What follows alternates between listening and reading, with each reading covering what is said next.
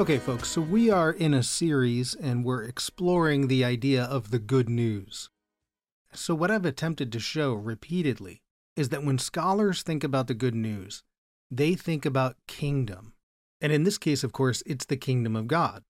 And what we see in the New Testament is that the kingdom of God is breaking forth or being re-inaugurated with the birth, the ministry, the death, but especially the resurrection of Jesus as Lord. And as the New Testament writers see Jesus, he is the Son of Man from Daniel, the one who will judge. At least that's how they viewed Son of Man. It's the man in the heavens that the prophets see in their visions, the one that's sharing a throne with God.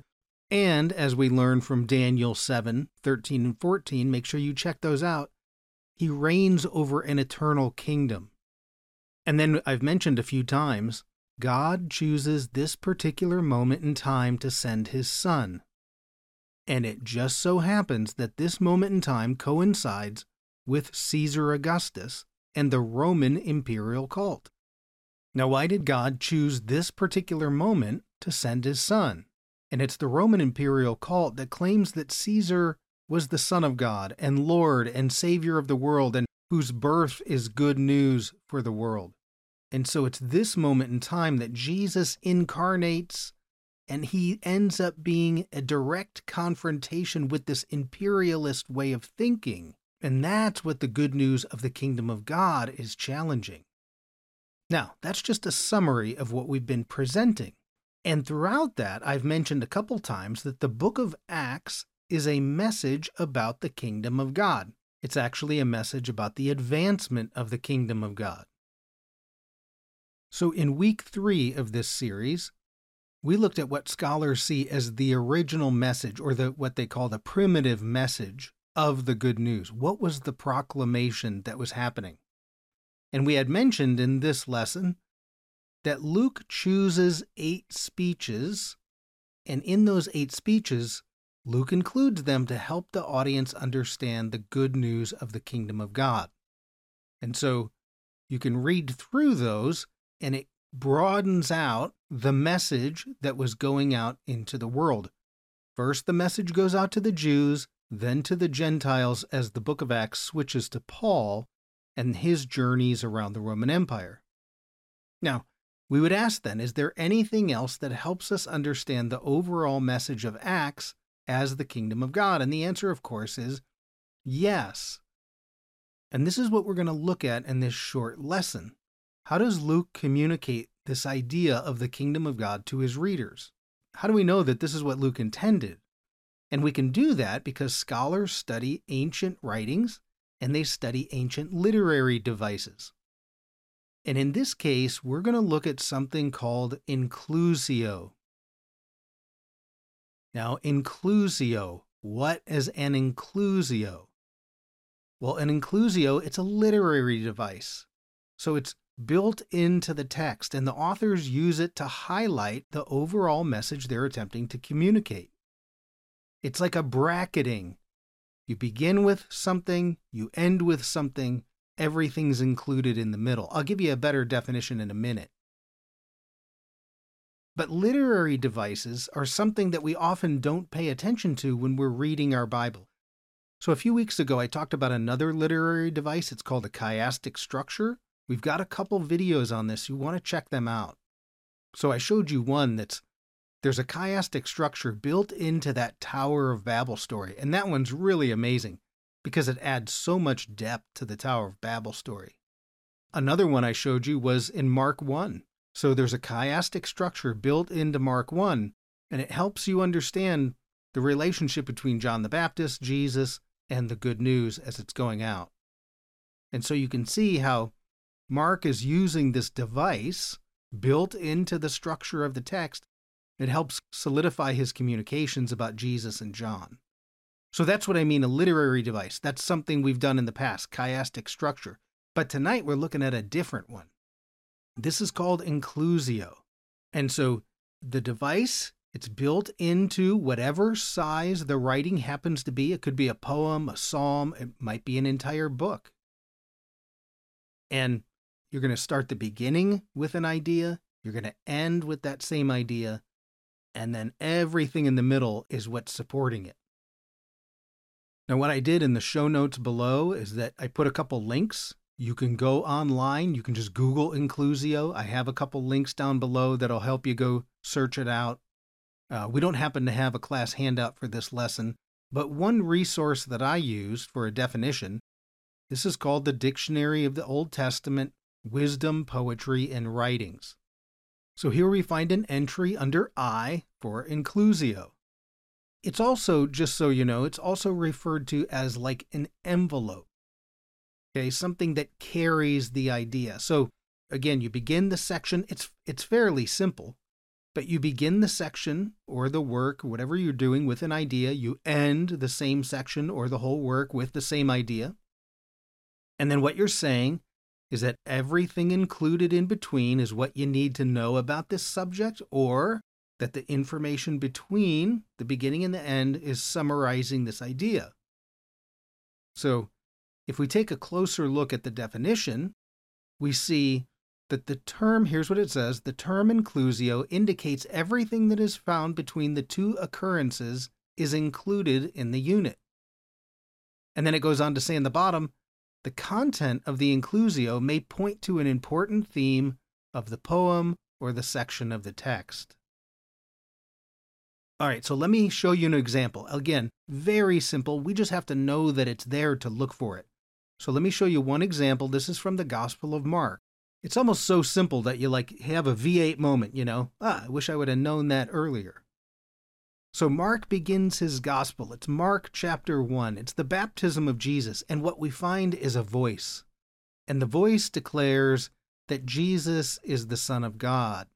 Now, we can see in chapter 1 that the voice there is God himself.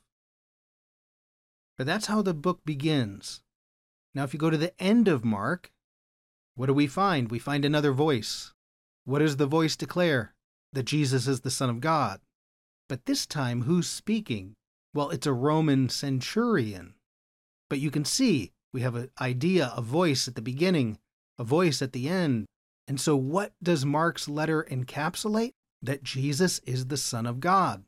And everything in between is supporting this idea that Jesus is the Son of God.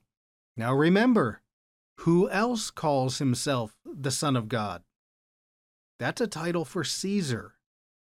And that centurion at the end of Mark's gospel, he's the representative of Caesar and the Roman Empire. That's what makes his declaration so radical. But if we don't know that that's a title for his boss, the Caesar, we miss the significance of what's happening with that centurion. That's inclusio. Very simple but powerful way of communicating. So, let's move back to the book of Acts. The book of Acts, a story about the kingdom of God. Actually, really, it's the story of the advancement of the kingdom of God. How does the kingdom of God advance? By the power of the Holy Spirit. In fact, what's really cool, we call it the Acts of the Apostles. It probably should be called the Acts of the Holy Spirit. The phrase Holy Spirit shows up 42 times in the entire book. It's everywhere. By the Holy Spirit, they went here, and the Holy Spirit sent them here. And so it's really the acts of the Holy Spirit that are supporting the advancement of the kingdom of God. Okay? So acts in the kingdom of God. Again, we're looking at the beginning and the end. The book of Acts opens. It's Jesus. Luke tells us that Jesus was walking around with his disciples for 40 days after his resurrection, and he speaks to them, or he's teaching about what? The kingdom of God. And that's how the book begins. And this is what the disciples want. Remember when they're arguing over who gets to sit at Jesus' right hand when he's reigning? They want to sit at the right hand of the king, and then Jesus has to remind them, hey guys, my kingdom is not like the kingdoms of the earth. But the disciples don't quite get it yet. They're still thinking earthly kingdom. They want the glory of Solomon in the earthly form to be back, Solomon and David. We even find in the book, in chapter 1, the disciples say to Jesus, is it now that you restore the kingdom? So that's the beginning of the book of Acts. How does the book of Acts end? Well, actually, it's the very last sentence of the book. Paul, he's in Rome. He's proclaiming the kingdom of God and teaching about Jesus as Lord. And so you say, what do we have encapsulated in the book of Acts? The kingdom of God. So scholars aren't just making this stuff up like it's some interesting idea they came up with. They understand the ancient literary devices. Most of us modern Christians were simply not aware of them. And these literary devices communicate something that's much larger and more profound. Now, let me show you the two verses here. It's Acts 1:3 and Acts 28:31. And so Acts 1:3, this is talking about Jesus. To these he also showed himself after he suffered by many proofs, appearing to them over a period of 40 days. And he's speaking about the kingdom of God. That's the beginning of Acts. That's how it starts. Then it ends with these two sentences. Paul stayed 2 whole years in his own rented house and received all who were coming to him, proclaiming the kingdom of God, and then teaching about the Lord Jesus Christ. So there's your inclusio right there. And that's going to help bookend what Luke is communicating.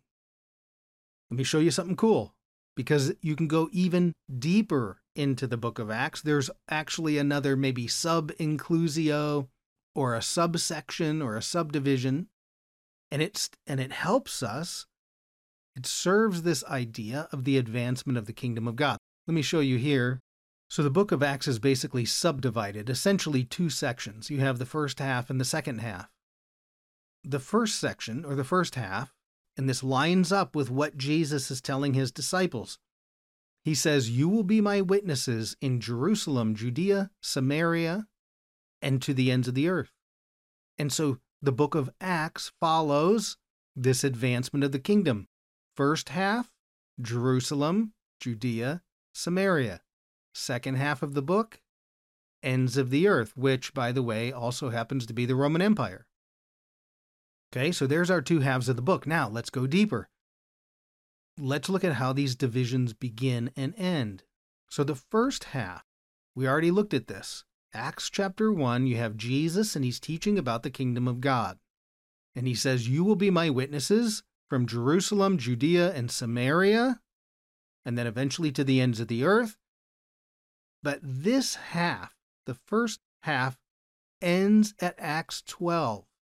And what happens is you have an earthly king, King Herod, and it records his death.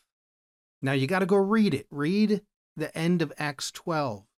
There's a crowd, and they're shouting out to King Herod, "This is the voice of a god," right? There's that idea, again, that the king has some divine power. And at that moment, because he would not honor God, he's struck dead. Now that's how Acts 12 ends. And there's something really cool, though. Right at the end of Acts 12, there's a verse. It says, "The word of God continues to spread and multiply." That's the advancing part.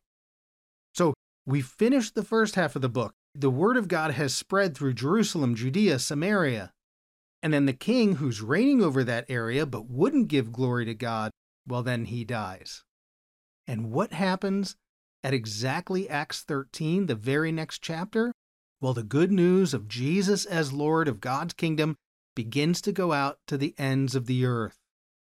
So literally a couple verses later, right after Herod's death, you go to Acts 13, it's Barnabas and Saul. Now, I put Paul down because this is before his name change, but it's Paul. He's being sent out with Barnabas beyond the limits of Jerusalem, Judea, Samaria. And he's going out into the ends of the earth. They're being commissioned to be sent out. And so there's a shift. There's a shift in the book of Acts where the good news is going. It's going to the ends of the earth. And of course, Paul ends up in Rome proclaiming the kingdom of God and then teaching about Jesus Christ as Lord. And what's really cool, is that the final Greek word in the book of Acts translates without hindrance. And this is as if the kingdom of God continues to advance and nothing can stop it. And if you think about the ending of the first half of Acts, the King Herod, who reigned over the region of Jerusalem, Judea, and Samaria, but he would not give glory to God, and he dies. Well, then what's going to happen now that Paul is in the Roman Empire, in Rome? What's the lesson here for the Caesar, that the earthly king who's reigning over that empire? What are the consequences for not giving God the glory? And there's implications here even for Caesar. Caesar is a human being, no more, no less. He's not a god. So this is a really cool way to divide the book of Acts, and it shows the advancement of the kingdom. Now, let me go to that final verse here, Acts 28:31. This is about Paul, but I want to show you the last word here. Verse 31, Paul is proclaiming the kingdom of God. He's teaching about the things concerning the Lord Jesus Christ with all boldness and without hindrance. As if, Luke is leaving you on the edge of your seat because the kingdom is advancing and cannot be stopped. So this is an inclusio. You begin with an idea, you end with the same idea, in this case, the kingdom of God. And it says everything in the middle supports this. And it's one of the main themes that's going to happen between these two occurrences, right? And this is what helps the audience understand what are they supposed to understand from this document that Luke sent. So inclusios are all over the Bible. If you just search online, there's lots of examples that people have. Once you're aware that this literary device exists and how it's used, they'll start to jump out at you. You'll see throughout the Bible how ideas are repeated, and then you think, wait a minute, is this what the whole thing is about? Is this main idea? So by the use of inclusio, we understand that the book of Acts is about the advancement of the kingdom of God, and it is unstoppable.